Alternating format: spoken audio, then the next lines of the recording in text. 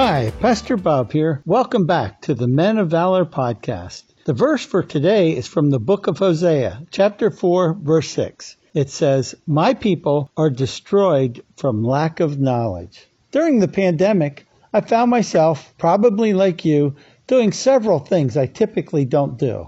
Eating certain foods was one of them. During one meal, I found myself eating a sausage sandwich with a side of potato chips. To some of you, you're thinking, wow, that sounds pretty good.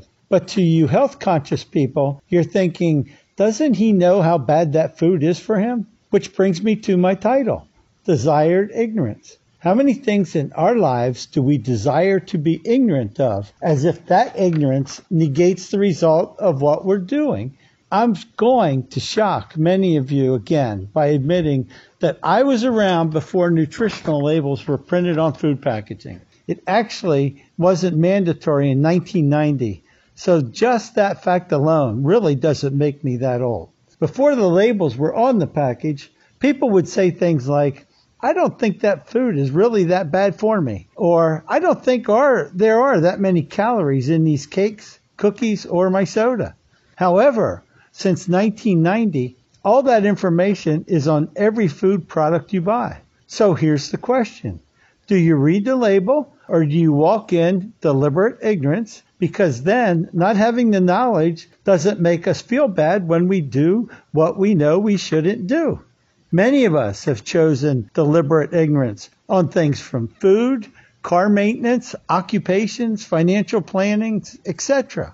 Temporal, worldly items are one thing to be ignorant of. But how many eternal things do we claim deliberate ignorance with? And then perhaps our internal lawyer tells us it doesn't really apply to us if we don't know the information or if we just don't think about it. While praying for people in the critical care section at the hospital, I've met several people that probably had a day or two to live. When I ask them, do you want to know what the Bible says about getting into heaven or not going to hell? They say, no, I'm not really that interested. It's as if they think if I don't know how to get to heaven or how to stay out of hell, my deliberate ignorance will protect me. During my life, I have felt the same way many times as I learned what the Word said. I asked the Holy Spirit to show me areas where much of my life I chose to be deliberately ignorant of what the Word said. Almost immediately, I heard him say the first commandment. I am the Lord thy God. Have no other gods before me. Before you, God? When? When did I have a God before you? And then I heard, how about choosing going to your children's sports games on Sunday instead of going to church?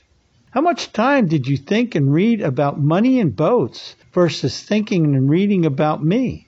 How much time did you spend with me versus the time with the TV or work?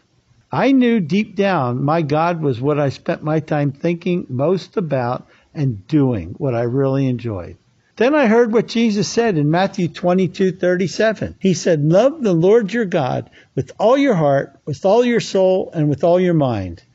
Quickly followed by the other verse, if you love me, you will obey me. Obey? Me obey? I disobeyed often in my life and many times claimed ignorance for my disobedience, like speeding tickets. And often I could talk my way out of them. Officer, I really didn't know what the speed limit was. If I didn't know what the Word said, how could God hold me accountable after I explained to him that I didn't know any better? After all, God, I was brought up in a family that really didn't read the Bible.